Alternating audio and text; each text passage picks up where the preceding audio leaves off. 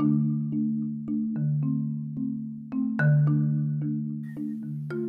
the past, I'm going to say 5 years, I've been seeing this trend for a while, and obviously it's become more than a trend, and that was plant-based eating. Come across celebrities who talk about it, athletes who talk about it, doctors who talk about it, really our everyday Joe that we come across on the friends, family that talk about it.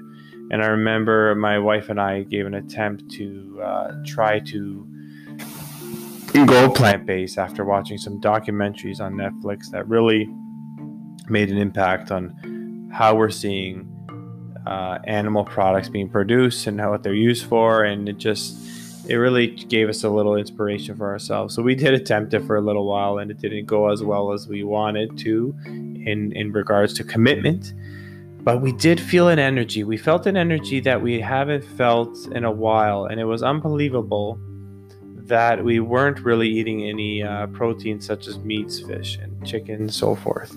And it's really, when you think about it, it gives you a different vibe that I thought that it would never happen. What you hear people talk about it. So learning new things on social media, I came across this really, really young, energetic, inspirational individual named Tom Simak. He is a vegan athlete, activist, and host of the Plant Paradigm podcast. He's all the way from Australia, space to dive deep and interview leaders in nutrition, science, climate change, and about how we can create a green future. Tom's been following a plant-based diet for 6 years and has completed the David Goggins 4x4 48 challenge, which I know is a huge challenge. My cousin Paulo did it. You're basically running 4 miles every 4 hours for 48 hours, run multiple half marathons, and is currently training for a marathon. This podcast here was really inspirational, especially the fact that when he started speaking about running barefoot. Sit back, enjoy this episode 8 of our Watermelon Sandwich podcast with Tom Simak. It is something you are going to really enjoy and be inspired. Hope you enjoy.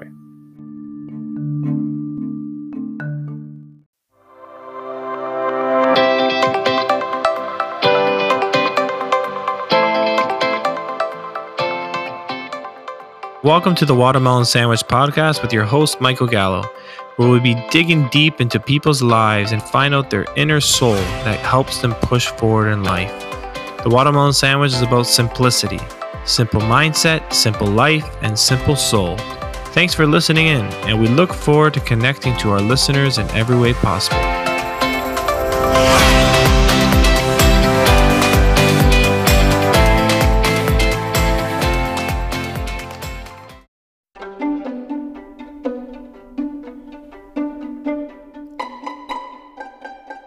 Today's episode is brought to you by Camel's Cross Farms.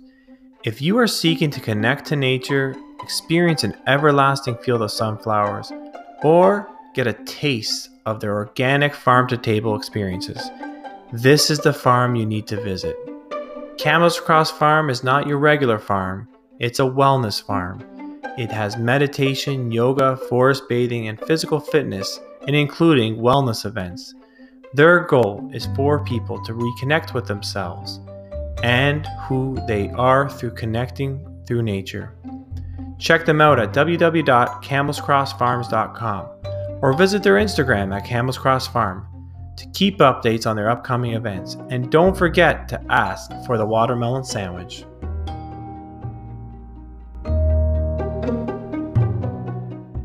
To go. All right, so thanks. We have Tom Simak today from all the way from the Gold Coast, Australia. How's it going, Tom? So splendid. How are you going?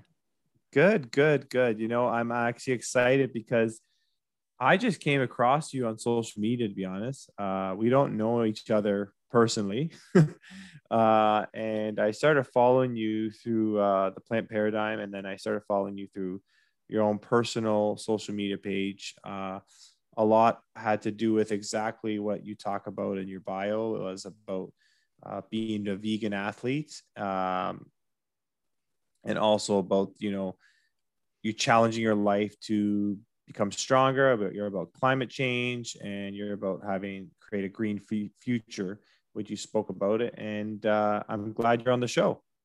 No, I'm really, really honored to be on here. And I know, I'm always excited to connect with people through social media, to be honest, because even though it's a place where you can have and engrave a lot of facades, when you start meeting that person, you can already tell from the get-go that you share a lot of values. And that's like the greatest icebreaker of all time.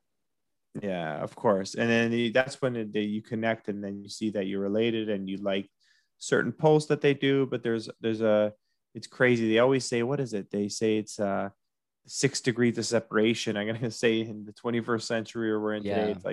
it's like 2 degrees, 3 degrees of separation. Oh, for sure. And that's like so cool because you can get like, and that's kind of really nice to think as well, because in an age of information and where you can get such easy access to like the greatest minds of the 21st century in such a easier way than what you could have 10 or even 20 years ago, which is actually really, really impressive and Of super grateful for that.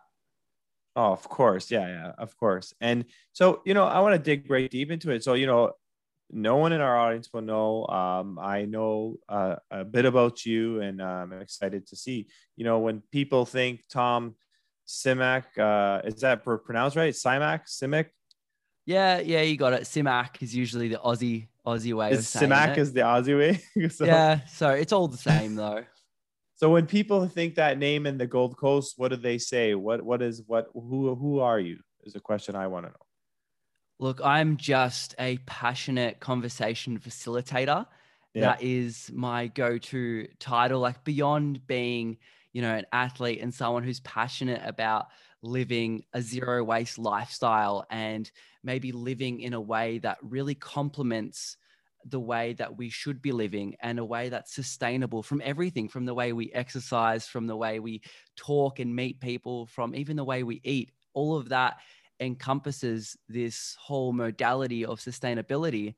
And I guess when people describe me, it's that kind of, this person just encompasses all things sustainability, and he just facilitates good conversation. And that's what I love doing. And it doesn't matter, like I said, it doesn't matter what field. You could be talking about plants or books, but just being centered around this whole term of sustainability, I think is the way that I approach every part of my life. Right. And you know what? I love that you said sustainability. I've never heard anyone really come with the approach to sustainability of your entire life. I believe I've heard people being sustainable in certain areas of their life, or sustainable in what they do. But sustainable. So when you say zero waste, what do you mean by that? Like, what do you mean by zero waste? So, zero waste essentially is a term that I guess we can put a definition to, but at the same time, it's a little bit subjective because when we always talk sustainability or zero waste or any of these terminologies that are similar, it's always, doing the best that you know how and consistently educating yourself. But on a physical term, on how that looks like in your day to day life, that could be something as simple as, you know, let's be honest, 2021, plastic straws, they shouldn't really be a thing. So it means carrying around a metal straw. It means taking around a tote bag when you go to the farmer's market. It means when you're purchasing your fruit and veggies, don't put a plastic bag around it. It just Yeah. means using as little resources as possible. And the reason that it's important is because we have this really weird relationship with resources, and a lot of people seem to think it's infinite. And a lot of things are infinite, but resources are definitely not. Yeah. And so when it comes to zero waste, we can, look at any industry. And that could be, for example, another weird one is, I know a lot of people love buying paperback books.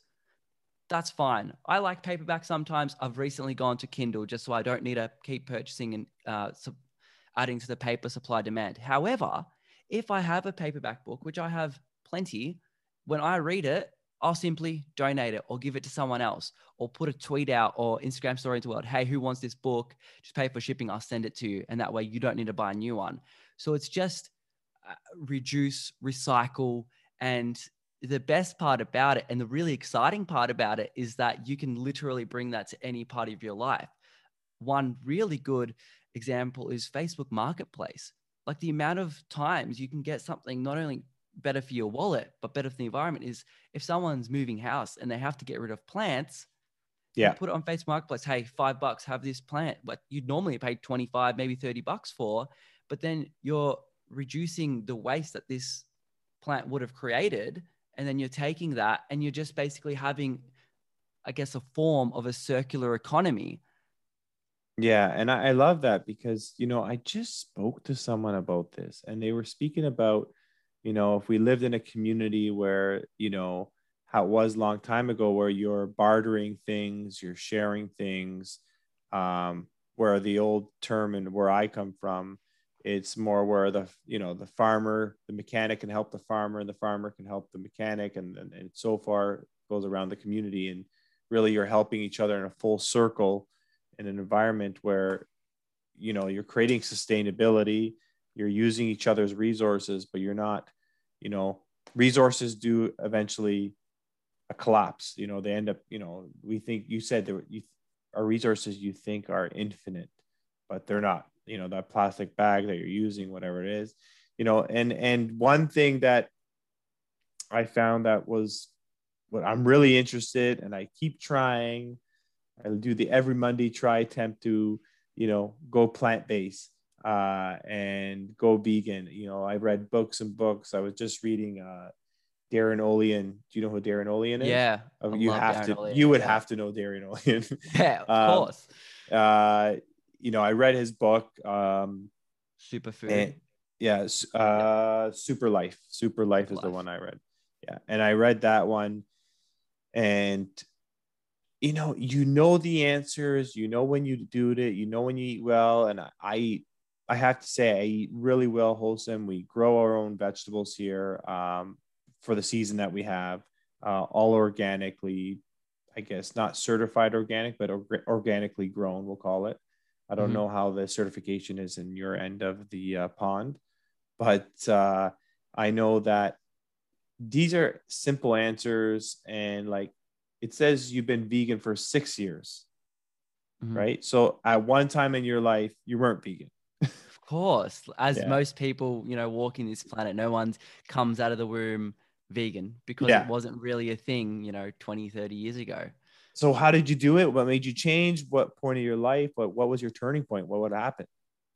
Yeah. Well, like most people, I'm from Slovakia. So, and breakfast, lunch, dinner, it was kind of just like cevapi, goulash, these meat-centric dishes. And that was just my life. It was just what you grow up with. You don't think about things. You're like, this tastes good, so I'm just going to continue eating it. And that's Yeah. awesome. And that was fine up until a point where I just kept getting tagged and stuff. And, at the time, Patrick Baboumian, this German strong weightlifter, happened to be the strongest man in the world 5 years running, and he'd been vegan for 20 years.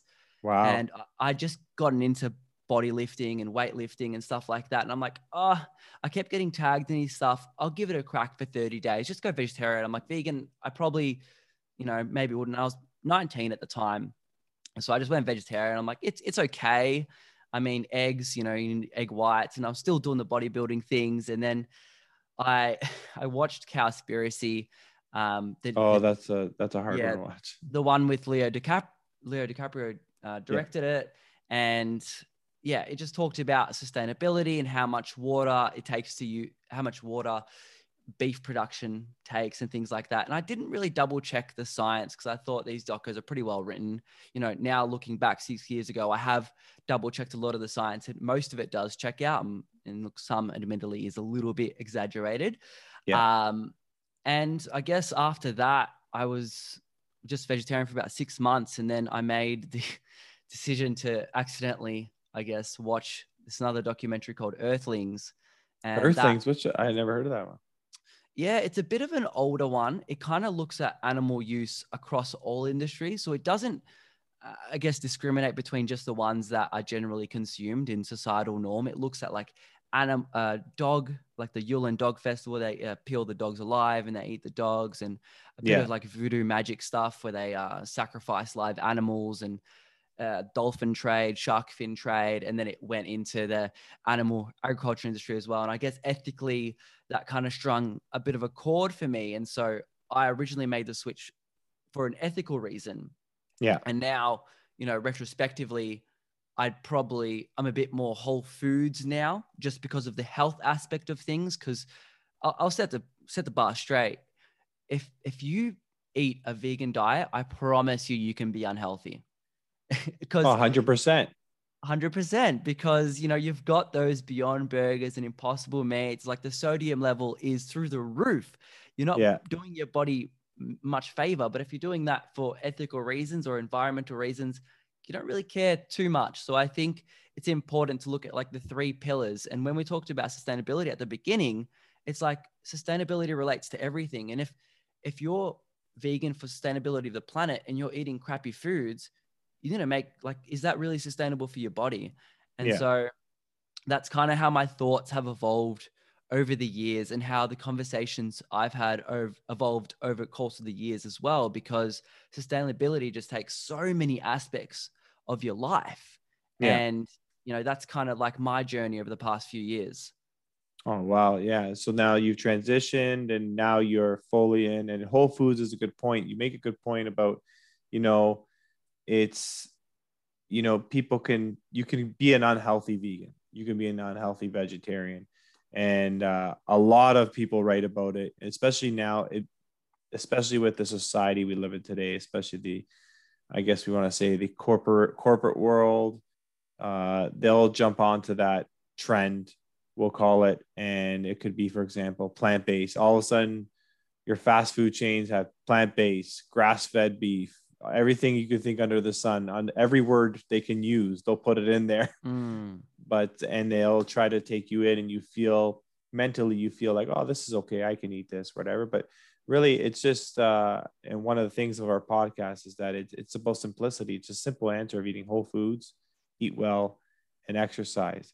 And one of the things, that I find that you make a point of, that you're a vegan athlete. And what kind of athlete are we looking at here? Are we, I obviously you love to run, and we'll get into the Goggins because You hit that. I'm a huge Goggins fan. And Awesome. I have a cousin Paulo that did the 4x4 48 too. So let's talk about your athleticism. What kind of athlete are you? What's the history behind it? Have you been doing it your whole life? Yeah, so I am a runner. I'm probably looking to get into Ironmans either later this year or start this year, or like triathlon style. So that's like your Yeah. bike, swim, run. Yeah. And at the moment, it's purely running. So I am, I guess, a minimalist shoe runner or barefoot runner. So a lot of my running will be barefoot. Yeah, I see your face. What? Are you serious? I'm serious. I'll do runs barefoot, or at least with minimalist shoes, and I would run 10, 15, 20 Ks completely barefoot. Wait a minute. Let's stop here. You're barefoot. Are you barefoot Yes. in the sand on the Gold Coast? No, pavement. Get out of here. I'm serious. Are you serious? Yeah, let me expand. That All is right. awesome, because I'm big. Why I'm excited, first of all, is because I'm big into grounding. Yes. Awesome. It's so important. Like I don't live off the Gold Coast for sure. I live in near Toronto, Canada, but in the country, in the outskirts, and we have a forest here that we'll barefoot walk into it. Awesome. But you're running bare expand. Just talk about it. So, look, I first heard about barefoot running on a conversation between Rich Roll and Tony Riddle, which is Natural Lifestyles. And this guy is insane with barefoot running. And you heard me, you heard me say I run 10, 15, 20 kilometers barefoot. The first I heard of barefoot running was Tony Riddle running 30 miles for 30 days from the bottom of the UK to the top, completely barefoot. That's 50 kilometers a day for 30 days. And I'm thinking this guy's in completely barefoot and he's fine. Yeah, of course. And so I'm like, man, there's got to be something to it. And then, over the years, this was only maybe 2 years ago, I first heard of this. I kind of looked at the studies, like, this doesn't really make sense. Why do we have such big, shoes, and then this minimalist running? Like, what's that even about? And so essentially, because I've got flat feet and that kind of turns into shin splints, and I had a very bad ITB inflammation because I was, getting up at 6 o'clock in the morning, going for a run, not stretching, not running with proper form. And it got to a point where I couldn't walk without immense pain. So I had to be bedridden for a few days or even maybe 2 weeks. I've forgotten. And it got so bad. I'm like, why is this a problem? And I know so many people in terms of the running community. Go ask a runner, they'll tell you how much pain they're in all the time. And I'm like, Yeah. why is it that you try to do so much good for your body in terms of health, but your body turns around and be like, nah, I'm going to give you pain? It's like, what are we doing wrong? You pay $200 for a good pair of shoes, but you still have pain. What's the problem here? Yeah. And so I heard this philosophy really early on. It kind of really depends on the forms. And when you think about it, if you're in an accident or you have a pretty intense injury and you might have a neck brace, let's say you got your neck injury, you got a brace on for 2 months. What happens inside your neck muscles while you got that injury is they atrophy. And so part of your rehabilitation process is you have to slowly start strengthening your neck muscles. And you'll be working with a lot of podiatrists and sports physiologists trying to redo those muscles. Same with your broken arm. You'll lose a lot of muscle if you break your arm and you're not moving it. You need to rehabilitate that slowly to get those muscles back. But never does the doctor say, hey, you've broken this arm, it's healable, but it's going to be in the cast for the rest of the life. Now, let's look at shoes, for example. If you look at flat feet, which I've had since I was a kid, shin splints, much the same, very correlated. Mm-hmm. You go to an orthopedic doctor and they'll give you the orthopedic sole. You pay $1,000 up for it or whatever it is these days. And you've got to wear that stinky thing for the rest of your life. And so what happens in these muscles is they slowly start to atrophy because you don't use it. There's 11 muscles in your foot that we don't use. And so Harvard actually conducted a really interesting study where they took 2,000 people, 1,000 people on a workout that is with conventional shoes and another 1,000 that is barefoot shoes or minimalist shoes, or some of them did completely barefoot workouts. And when they had a look at the scans at the end, they found that people with the shoes, conventional shoes, they had one of two results. One, the muscles stayed the same in their foot, or they slightly atrophied. Very minuscule amount, but over the years, it adds up. This is a 12-week period, by the way. Wow. So they noticed a bit of change even in 12 weeks. In the group of 1,000 with either barefoot shoes or bare feet actually had their muscles in their feet strengthen. And so we're not using these intricate muscles in our feet for balance that we were designed to use. Even if you look at the Olympics, you don't have to go that far back, 50 years. What were these runners wearing? Sandals. Yeah. Like these They're wearing people. that. And what were they not getting? Injuries. And I think, what comes well down to your philosophy is it's just simple. Like, it's not super complicated. And I don't suggest for 1 second everyone's got to go outside and go barefoot all the time. I have shoes that aren't barefoot. I only run in either barefoot shoes or completely barefoot. But I understand some athletes like Rich Roll might run half barefoot shoes in his Vivos and half conventional shoes, because even athletes have, like professional athletes, if you're a sprinter, you don't even need conventional shoes because you're purely using the forefront and the flat part of your foot. So the biomechanics is your body is just always leaning forward. So you Yeah, it go, but does. exactly. And if you're maybe a long distance runner and you're heel striking, the only issue with that is biomechanically, if you're heel striking, a lot of the pressure actually falls on your knee. And that's why 85% to 95% of all runners experience knee pain and or have to have surgery every single year. Oh, wow. And And then, that's my so long-winded answer. no, but you got me. I listen to Rich Roll all the time. I've never listened to the Tony Riddle one yet, which I'm going to. And what are minimalist shoes? Like, I've been looking into this. Actually, I have a friend and he's been looking into this, and to the point that he wanted to create his own shoe. Are there a lot of these minimalist shoes out there, or? Yeah, yeah. There's a few main companies that will hit it. Essentially, a minimalist shoe is a shoe that purely covers your foot. So you've on your toe section, they just expand a lot. Like they're not quite drilled in like normal shoes are. And Yeah, so if you even try running for 100 meters, I couldn't even run 100. Like I could run 10, 15, 20 Ks easily. When I went barefoot shoes, I couldn't even run 100 meters because really. you use your soleus and your Achilles and your gastrocnemius, essentially your calf and where your Achilles heel is. You use that so intensely, you'll have so much pain. You'll Yeah. do a 1K run, even if you're a very good runner, and you'll have immense pain the next day because you're using these muscles that you would That otherwise not use. yeah, that you have never used. And so you said Vivo shoes is Yeah. one of them? So I use Vivo Barefoot purely because they have a range that is quite sustainable. So they make some of their shoes out of algae, and some of the other shoes are purely made from plastic they've collected from the ocean. So they're just What? plastic bottle shoes. So I use them. Of course, you've got like the Vibrams. They're those really funky shoes that have like the 5 fingers. That those really like toe shoes that look funky. Yeah, And you've yeah, I've got seen like those. Yeah. you got Zeros, which is XERO. Yeah, there's a bunch. Even Nike have one of them. I forgot what it's called, but it's like a third of an inch. Like it's a very small support, but generally a full minimalist shoe has zero support. So it's just you in the ground.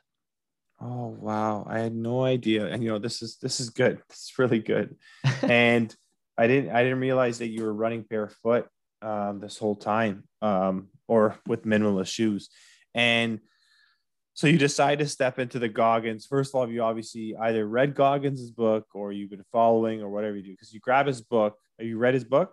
Yeah, I read his book in like a week. Such a life changing book. His story is absolutely incredible. I'm sure you've read it as well. I've read the book from his family, how he's brought up, Yeah, to so everything. For, crazy. and my cousin Paulo, who's a big athlete, and he gave it to me. He's like, "Here, I'll let you borrow the book." I still have it actually. What a beautiful gift. Yeah, and I could not put it down. I could not get over the fact that this guy is just he's done everything and he's pushed himself to limits that I've never even seen anyone push their limits to. Like, he's not only did he get to the top, but he was one of the best at what he did, and he kept pushing himself. And it's like getting to that mindset of where you're always challenging yourself, you push yourself, and you're not really accepting that you made it to the top. You're just keeping going because that's how you have to live your life. And I kind of could see that in you, and that's what you're trying to do. First of all, how was the challenge and how did you get through it and how did it work? That's awesome. Yeah, I totally agree. I think in all aspects of life, it's you against you, and it's a uphill battle real fast if you're trying to compete against other people in a Oh way that yeah. you're comparing yourself in a very negative light. So I think that's not very sustainable for longevity, especially when it comes to your own mental health as well. Yeah, of course. But in terms of the David Goggins challenge, so this is essentially, for people who don't know, you run 4 miles, which is 6.5 Ks, every 4 hours for 48 hours. And so for me, in my time zone, because it was a worldwide event and everyone went at the same time, regardless of what time it happened to be. So for me, it was 3 p.m., 7 p.m., 11 p.m., 3 a.m., 7 a.m., 11 a.m., and then repeat one more time. Mhm. And um, I had essentially, it turns out to be 48 miles in the end, or 76 kilometers. So I I went into it what I knew I could complete it, because after reading the book, you just think, mind over matter. I've never run 78, 76 kilometers before in my life, but if you can think about it and you just do one leg at a time, just do one leg at a time, just keep going. And I had a bit of a strategy in place in which I planned to run. I just did laps of an oval, just a soccer field. Yeah. So just to make it nice and easy. So I ended up doing about 80, 87 laps of that oval. And so essentially I built it in a way that I would run 2 kilometers. I tried to stay as much as zone 2 as possible, which is about, 60, 70% of your max heart rate.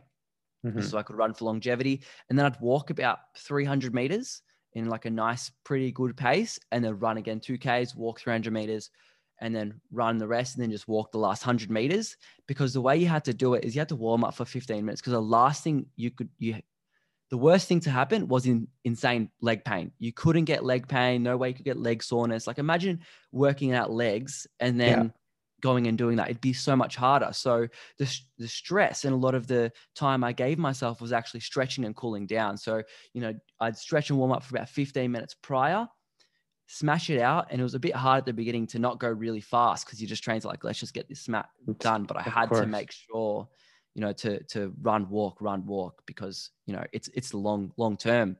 Yeah. And every time I got back, just cool down 15 minutes, maybe have a meal. Those first few times I had a meal. And then the game plan was to have a smoothie before each one and a light snack or meal after.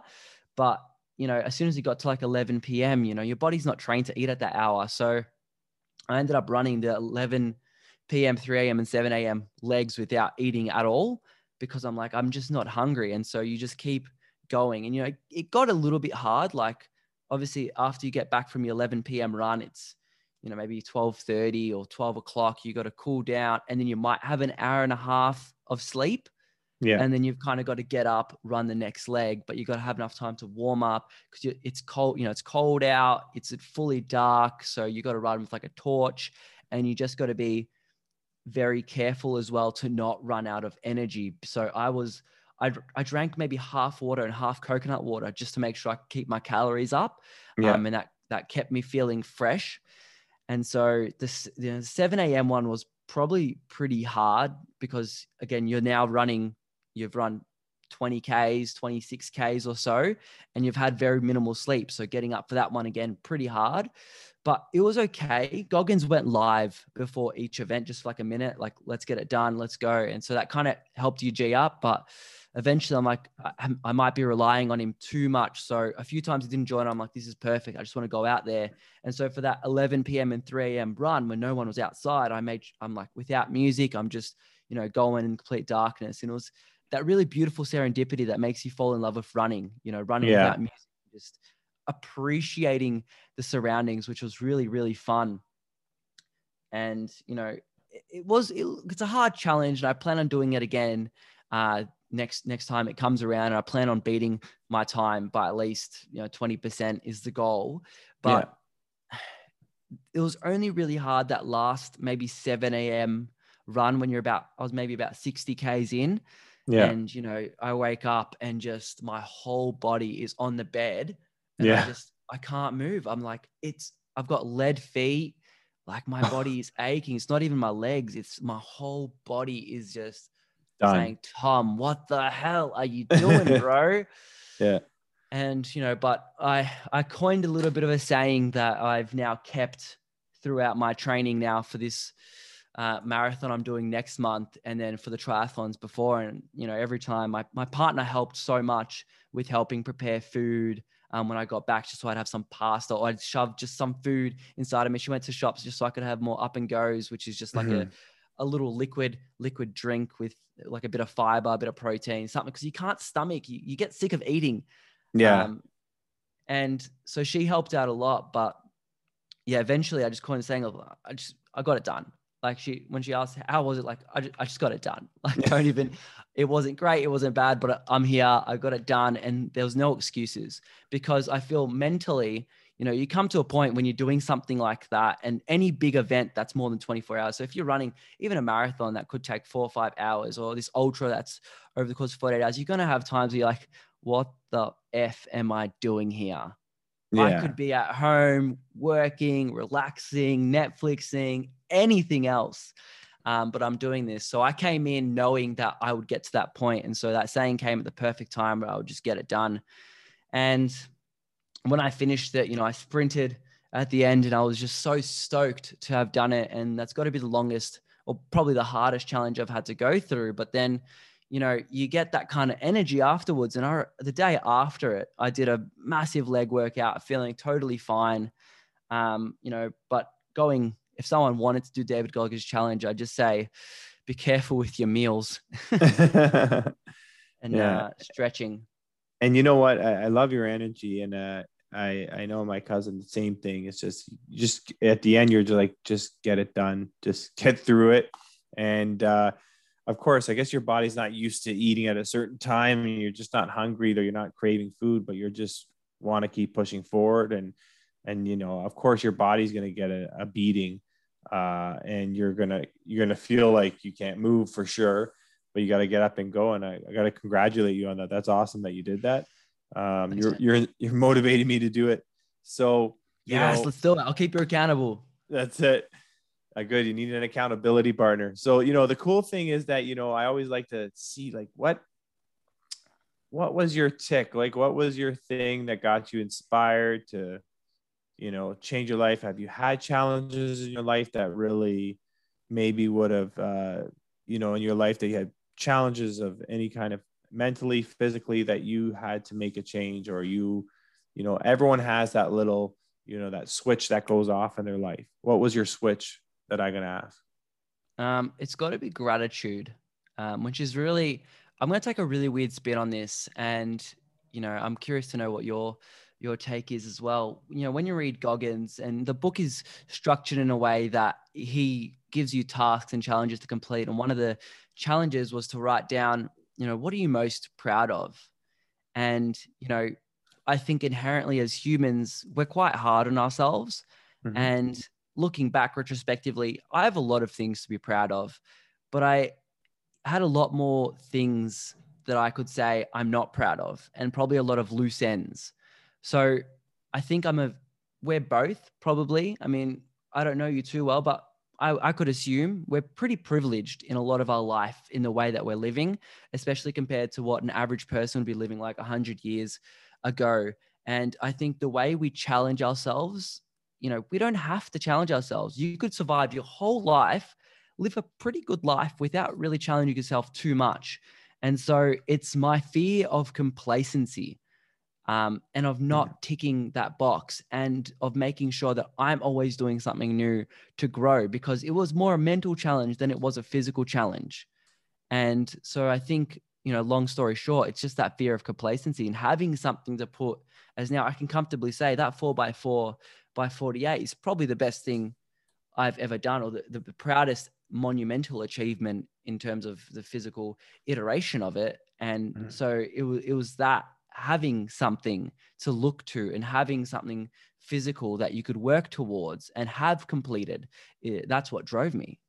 Yeah, and then you're right. The idea of the opportunity that you can do it, and the opportunity that you have this chance to do it, and being showing gratitude towards these things. And I'm a big fan of gratitude. Not like it's like it's an announced thing that I do, but I think for myself at a young age, I picked it up uh, through my brother, and I've been I have journals everywhere around my house that I write gratitude, even if it's 3 things, 5 things I write down. Just Still to now. Still now, yeah, yeah, still Awesome. now, yeah, yeah. Since the age of, I'm gonna say around the age of 20, since the age How of do you eight. think that's affected you in the way that you go about your life now? Oh, it's everything. It's part of my routine. It's part of who I am. It brings you an energy that I can't explain unless you do it, but it brings you an energy of becoming more humbled, grounded. Really gives you an inner energy of good vibrations, that you have all these great things with you already. And it just shows you how strong and mentally how strong your mind is, and how it can really persuade your whole day. And I'm a big visionary person too, so I use a lot of vision boards and everything that I've I love that. used for years. And I have to say that there is another energy out there that will help you get to where you want to get to, and at any capacity that you can imagine. But it's patience that I've learned, and being present is another one I learned. That's what gratitude's done for me. because you have to be present to be thankful, right? So yeah, Absolutely. it is a good way. And what are your thoughts? Do you have any certain practices that you do every day that help you achieve your day or take the day by, as best as you can, or what, any practice you do every day, routines or anything you do? Absolutely. I've heaps. I'm a very systematized person, and that's how I like to get things done. I live by the calendar and a to-do list. It's all digital for me, but that's kind of the way I do things, and it's how I've structured my life. And I've read a lot of productivity books. I guess a big one that comes to mind is Atomic Habits by James Clear. Mm-hmm. And there's a lot of things that I've tried to do and incorporate, and I've journaled when I'm feeling really good. I think something that's really cool, and I love to look back on retrospectively. But when I feel amazing about life, I journal why I'm feeling amazing. What have I done recently? And so when I look back, because you're going to have slopes in your life. So I 100%. think journaling and even vlogging, like a quick video, some photos, I think that's a really cool habit, I guess I have. But every morning, when I get up, me and my partner list three things that we're grateful for each. And it's nice doing it over the long term, because eventually you're going to have to get quite specific. And there's nothing wrong with repeating. You could say the same thing every morning, but to keep it exciting, try and do new things. And then she usually instigates because I usually forget, but it's usually, what are you excited for? And I love doing this in the morning because it really sets the tone for the day. Mm-hmm. If you start with gratitude, like what you're talking about before, I think a saying that comes to my mind when you were saying how gratitude's affected you is you can't be angry and grateful at the same time. It They're won't just, happen. it won't happen. And I think saying that in the morning really helps. I don't touch my phone for an hour after I wake up. What I do is I read for 30 minutes and I stretch for 20 minutes. And usually the gratitude talk in the morning takes about 10 minutes. So that's always my morning. I find stretching super important as well, especially if you're someone who likes to work out. You can't do that sustainably in the long term. Like if you don't stretch, you'll be a great athlete for 6 months, a year, maybe 2 years. But if you want to be a good athlete and a healthy, vital person for Mm-hmm. 50, 60, 70 years, stretching has to be I believe, a huge part of your routine. So I'll do at least 20 minutes a day if I'm not adding things like yoga, which I've been really slack on. I don't meditate per se. I used to meditate every day for a year. Now I've taken the lessons from that, and I just do every now and again, I just stop and I just breathe, and I just feel the chair I'm in, or I look at the person I'm talking to. And that's kind of my little routines that I've picked up. Like every day I'm moving the body, every day I'm exercising in different ways. Like if I'm doing stuff on social media, or doing some work that I can do on my phone, I'll always hop on the indoor bike. That way I can make sure I'm always hitting 2 hours of movement a day. That's kind of a non-negotiable. I have to be moving for 120 minutes, Yeah. especially because, nowadays we're sitting down on our butts all the time.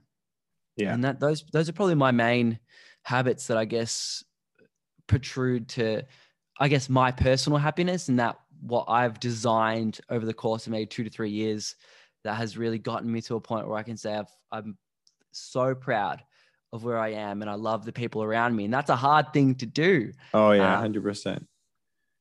do you have any things that you do in your day that you think sets you up for Uh, success? yeah, it's very similar in your case. Is just, even meditation.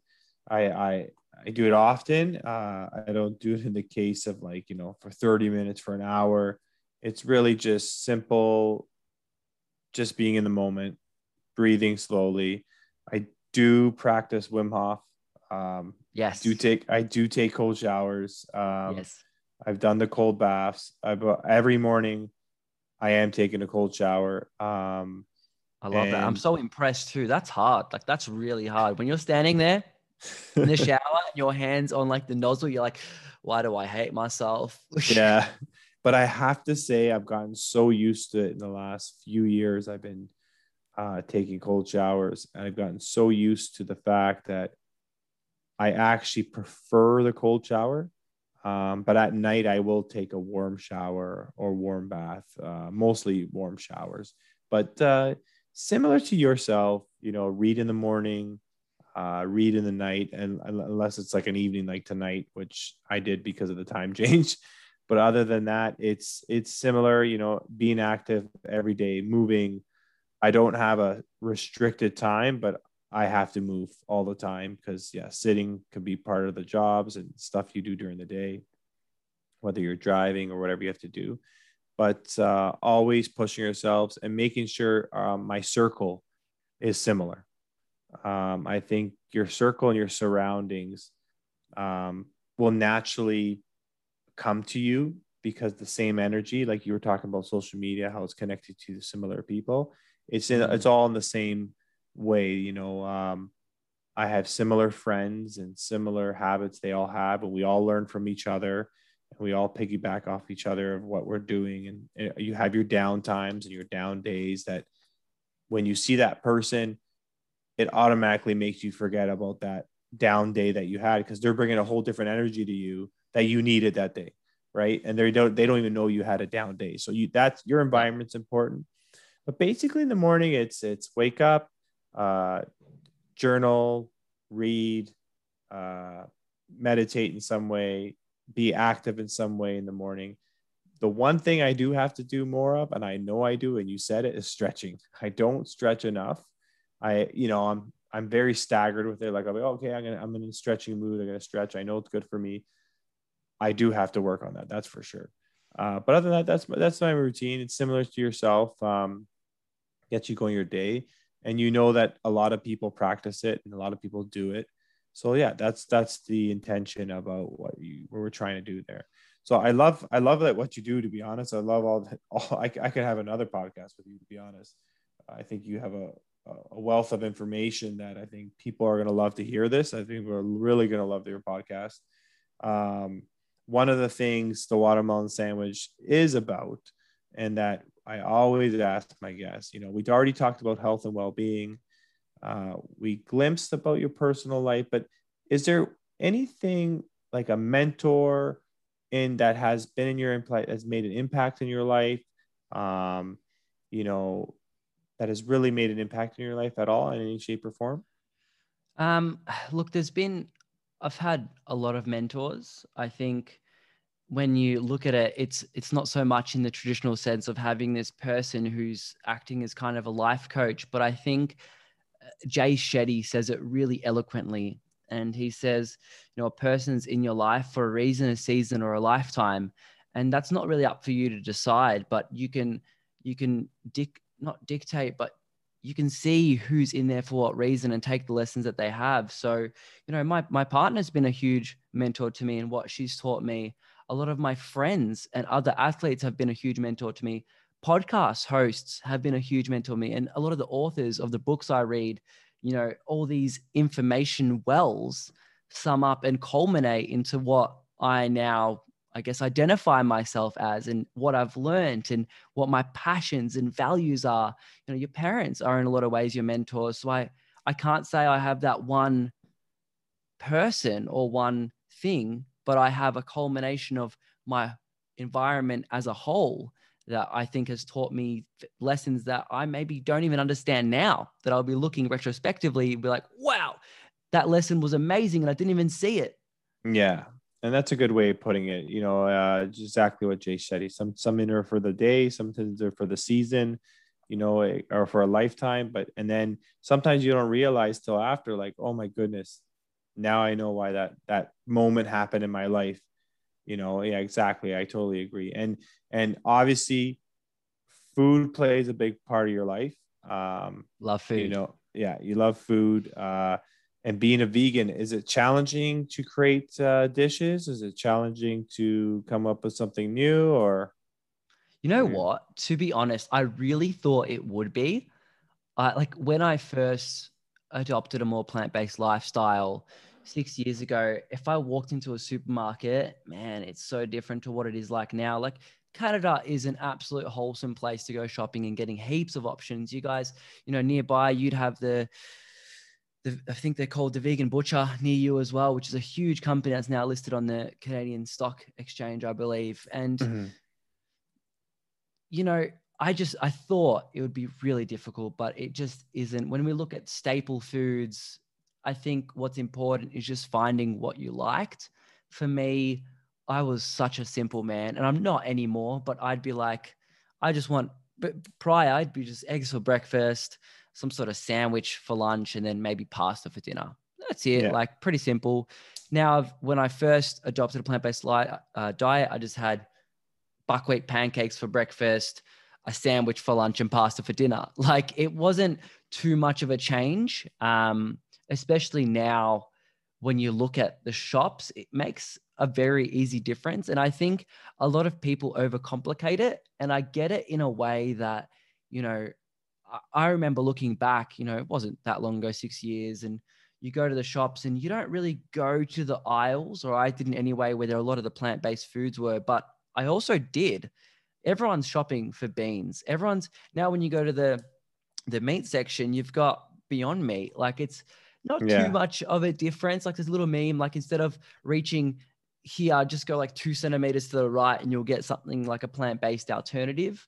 I think it's just important to just stick to what you like. If you're someone who, you know, consumes meat quite heavily, which I guess I would probably classify myself as that person prior, Yeah. I would just simply make the alternative. So if you like, I don't know, what's bangers and mash, like just steak and potatoes, just go and get a Beyond Meat steak and have the potatoes, and just make those small little substitutes.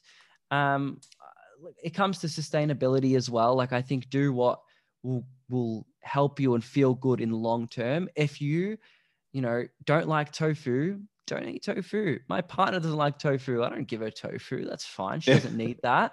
Yeah. It's you know, there's an abundance of options, and when you look at the culmination of all these foods, it's, I don't know, I think, you know, very much in how you say it's really simple. Like it's so simple.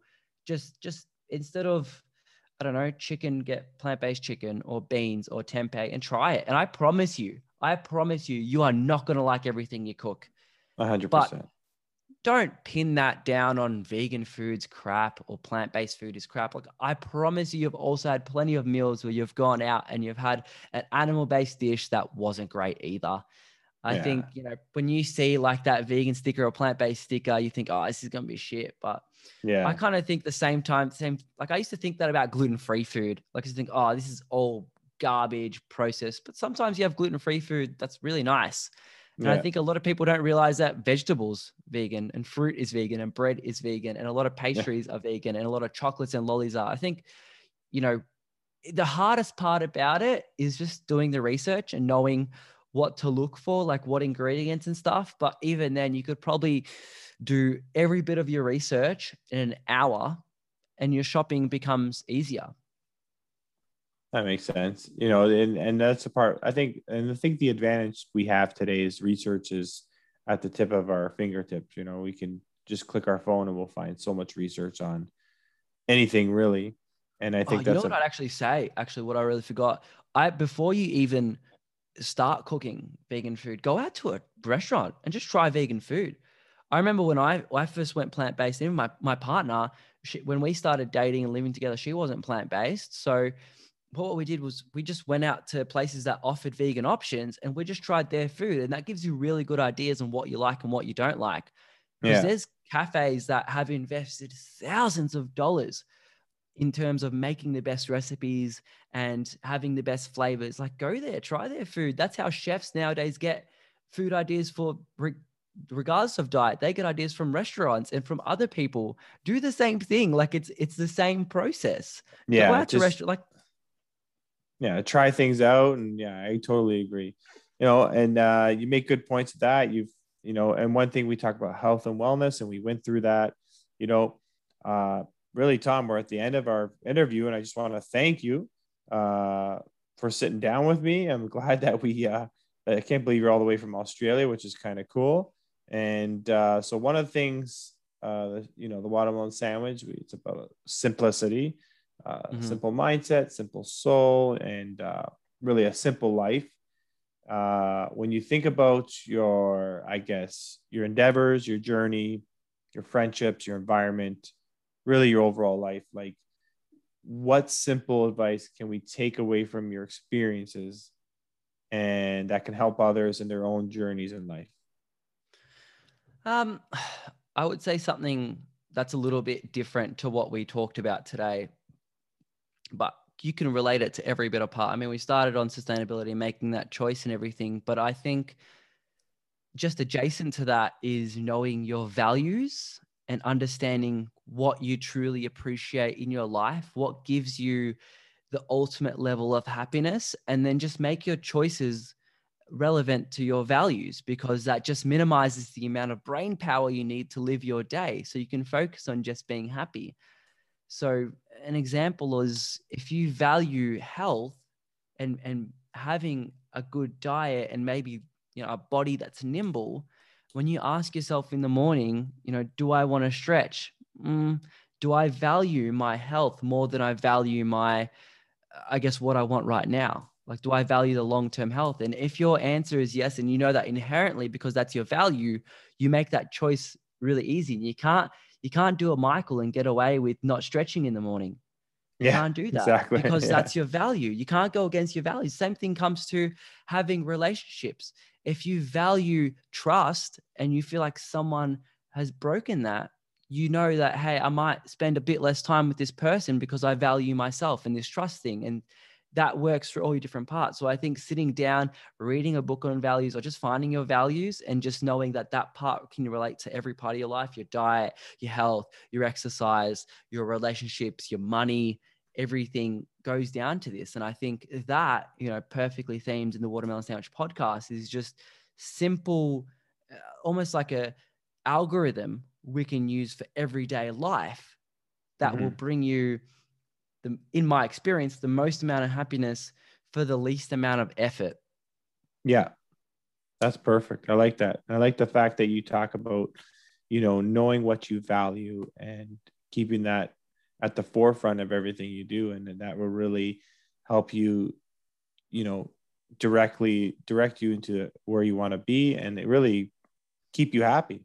Because, if you're into taking care of your health and that's what you value, then you will do certain things to make sure you do that, so that keeps you happy for your day and for your life. Love it. Well, thanks again, Tom. I appreciate it. And I hope we connect in the future soon. And maybe when I come down to Australia again, I'm going to have to give you a call up.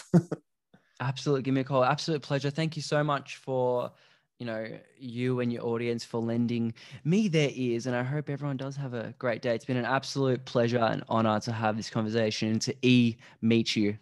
All right, cool. Thanks again, Tom. Thanks, mate. Cheers. Go.